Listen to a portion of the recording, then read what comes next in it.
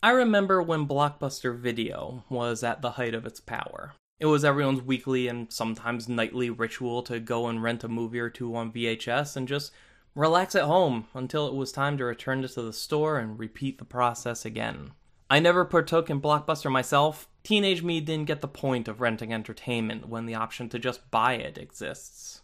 As I saw it, if I pay money for a movie and then have to give back the movie, I'm left with nothing. No money, no movie. It seemed like a terrible deal. And yeah, buying movies all the time will leave you with a lot of bad ones that you don't like or want, but there was always the option of selling them or giving them away or just amassing a large library, a collection of the entertainment I've consumed, shelves full of tapes that stand as a shrine to my movie-watching fandom. It took me way too long to make this connection, but that whole time I'd been totally fine with going to see movies in the theater. I'd go to a theater, pay them my money, watch the movie once, and then leave with absolutely nothing but a memory of the experience. And once I realized that, it changed the way I look at home video. It made me realize that I was getting hung up on the idea of a movie as a product I could physically own, when all my life going to theaters has taught me that a movie is something intangible that I take in and experience. I think that what made that fuzzy for me was the concept of individuals being able to buy or rent copies of a movie, emphasizing the transactional nature of acquiring it, making me think about it in the same terms I would any other thing bought in a store. I lost track of the fact that a movie, its story, its characters, are not a physical product that can be purchased and owned. No matter how many Blu-rays, DVDs, or VHS tapes we accumulate, we don't actually own any of those stories or those characters. But it can sure feel like we do. Understanding that there's a disconnect between the physical product and what's printed on the physical product was probably the first step towards me not wanting to be a collector. Unfortunately, if you read enough comic books, you pretty much become a collector whether you want to be one or not. I only ever followed about 5 or 10 series at one time, but it adds up, and it adds up quick. I understood I was paying for an experience, the experience of taking in these stories, but what was I supposed to do with them after I was done? Throwing them away didn't seem right, and there was always this part of me that kinda liked the fact that I had all of these issues. It was like a physical representation of what a big fan I am. I've got all these long boxes packed with comics. Isn't that impressive? So I kept reading, and I kept collecting, because that's what you're supposed to do, right? You're supposed to keep amassing this stuff because it has a personal meaning to you, because it has a quantifiable value to other people, because it would be a shame to stop before you had a complete run. Even after I stopped reading comics, I kept buying Green Lantern for maybe a year, just because I'd always done it. I wouldn't read them. I'd put them right in the box because I still had that collector's mindset. That thought process that said, I should own this. And it took way too long, again, but I remembered the lesson I learned as a teenager. A funny thing happens to people when they become fans of something. It becomes very easy to take your favorite thing and fold it into your personal identity. Everyone does it. I know I did it. I consumed every piece of Green Lantern media, collected Green Lantern memorabilia, wore Green Lantern t-shirts, made Green Lantern the focus of most of my online interactions with other people, using Green Lantern emblems as my avatars. I had let this brand I love become one of my outwardly defining traits. And combined with the fact that I was spending a significant amount of money on my hobby, it felt like this was my thing. That I was some authority on Green Lantern, that I had some claim to Green Lantern, that if I saw someone misunderstanding or hating on Green Lantern, it was my responsibility to step in and set the record straight, to stand up for my thing. I never got too jerkish about it, at least I hope I didn't, but I still see uncomfortable echoes of myself whenever there's a story about fans in an uproar over the ending of Game of Thrones or petitioning to have The Last Jedi removed from canon and remade entirely. People who invested themselves and their time and their money into incorporating their favorite piece of entertainment into their personal identity suddenly being confronted with the fact that they have no control over it, because it was never actually theirs in the first place. And that hurts. because we get invested. DC and his characters mean the world to me, and there's nothing I want more than for the rest of the world to understand why. I want to be able to point to something accessible like a TV show or a movie and say, there, that's it. That's why this thing I love is so awesome. I want the world to know why my favorite thing should also be one of their favorite things. And on some level, I want my own passion for these things to be validated.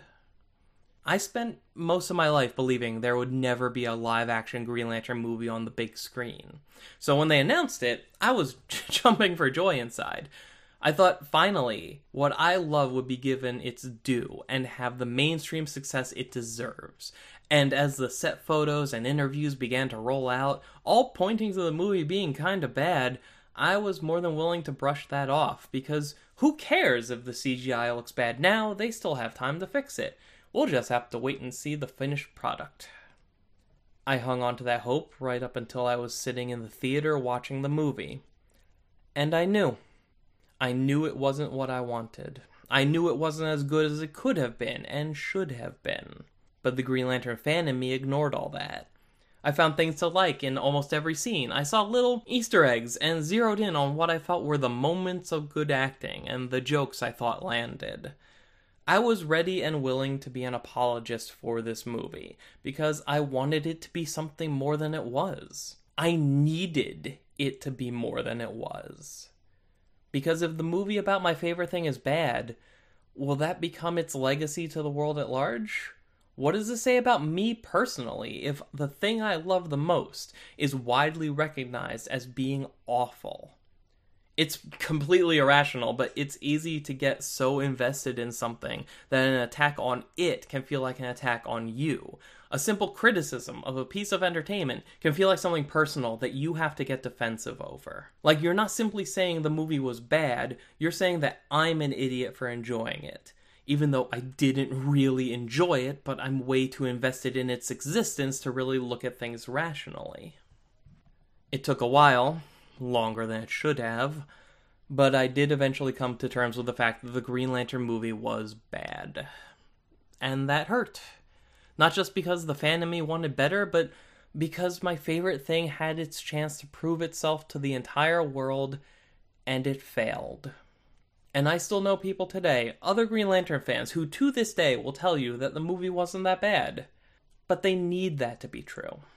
Because when you take a franchise, characters that mean so much to so many people, and then underrepresent them, you're doing more than just making a disappointing movie.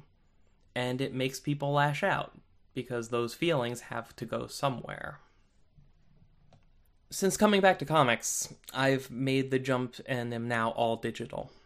Going digital gave me some much needed separation. By taking the transaction for physical goods completely out of the equation, I feel like I have a cleaner perspective on the characters and stories that I didn't before. Like, as long as I'm not physically adding something else to my life, I'm free to think about these things without internalizing them so much, or associating them so closely with myself. And it's funny, my attitude towards digital comics used to be the same as my attitude towards Blockbuster Video. Why would I pay for something I'm not going to own physically? What if my devices break or the internet goes down? What happens to all that money I spent when the Comixology servers shut down one day? Even if we ignore all of the disadvantages to having a gigantic collection made entirely of paper, I can't ignore the fact that I still pay to go see movies in the theater. And more to the point, I have a Netflix account.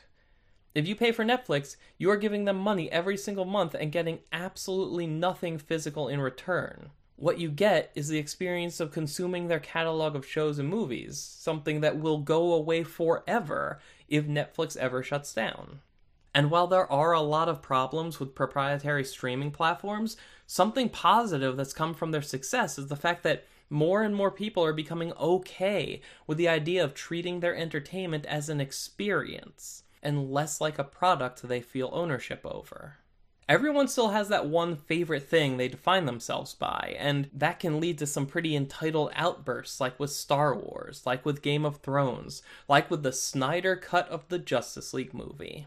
But I still believe that overall we're moving in the right direction, because as we embrace new ways of consuming the media we love, we're becoming acclimated to new ways of thinking about the consumption of media. In the earliest days of the American comic book industry, new issues were something you read once and got rid of. You traded them away, or left them lying around somewhere, or rolled them up and put them in your pocket. There was no collecting. The value was the content, and nobody cared about the paper it was printed on. And I know there's a large contingent of fans out there who stand by the idea that print is just the way comics are supposed to be. But the reality is, print was just the best delivery system at the time.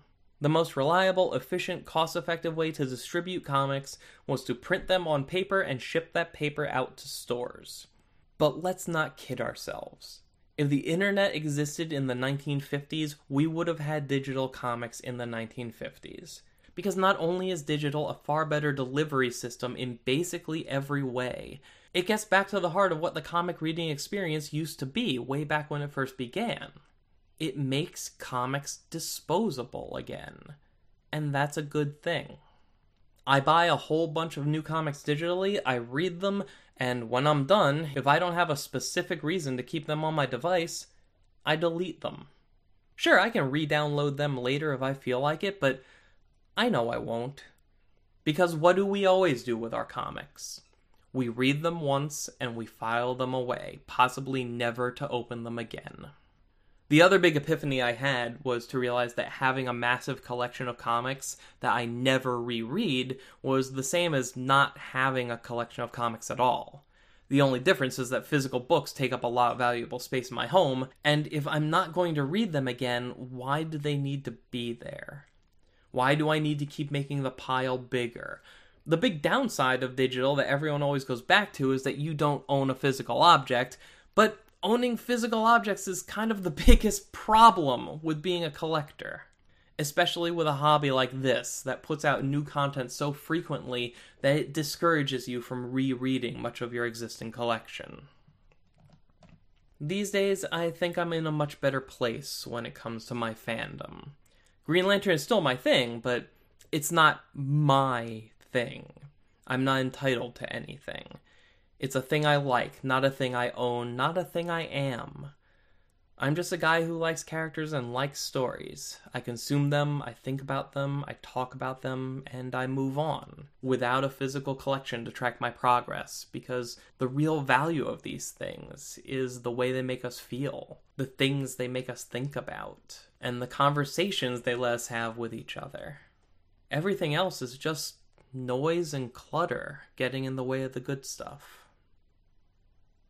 But I'm curious to hear about your relationship with your own fandom. What's the one thing you have the strongest connection to? How big is your collection, and how do you feel about it? What's your discourse with other fans usually like? Do you feel like you've ever taken things too far? And how willing are you to let a core aspect of your fandom change? mosaicdanpodcast@gmail.com. Thank you as always for taking the time to listen. I'm Dan Kurtzky. This has been episode 2. Thank you for listening to My Mosaic.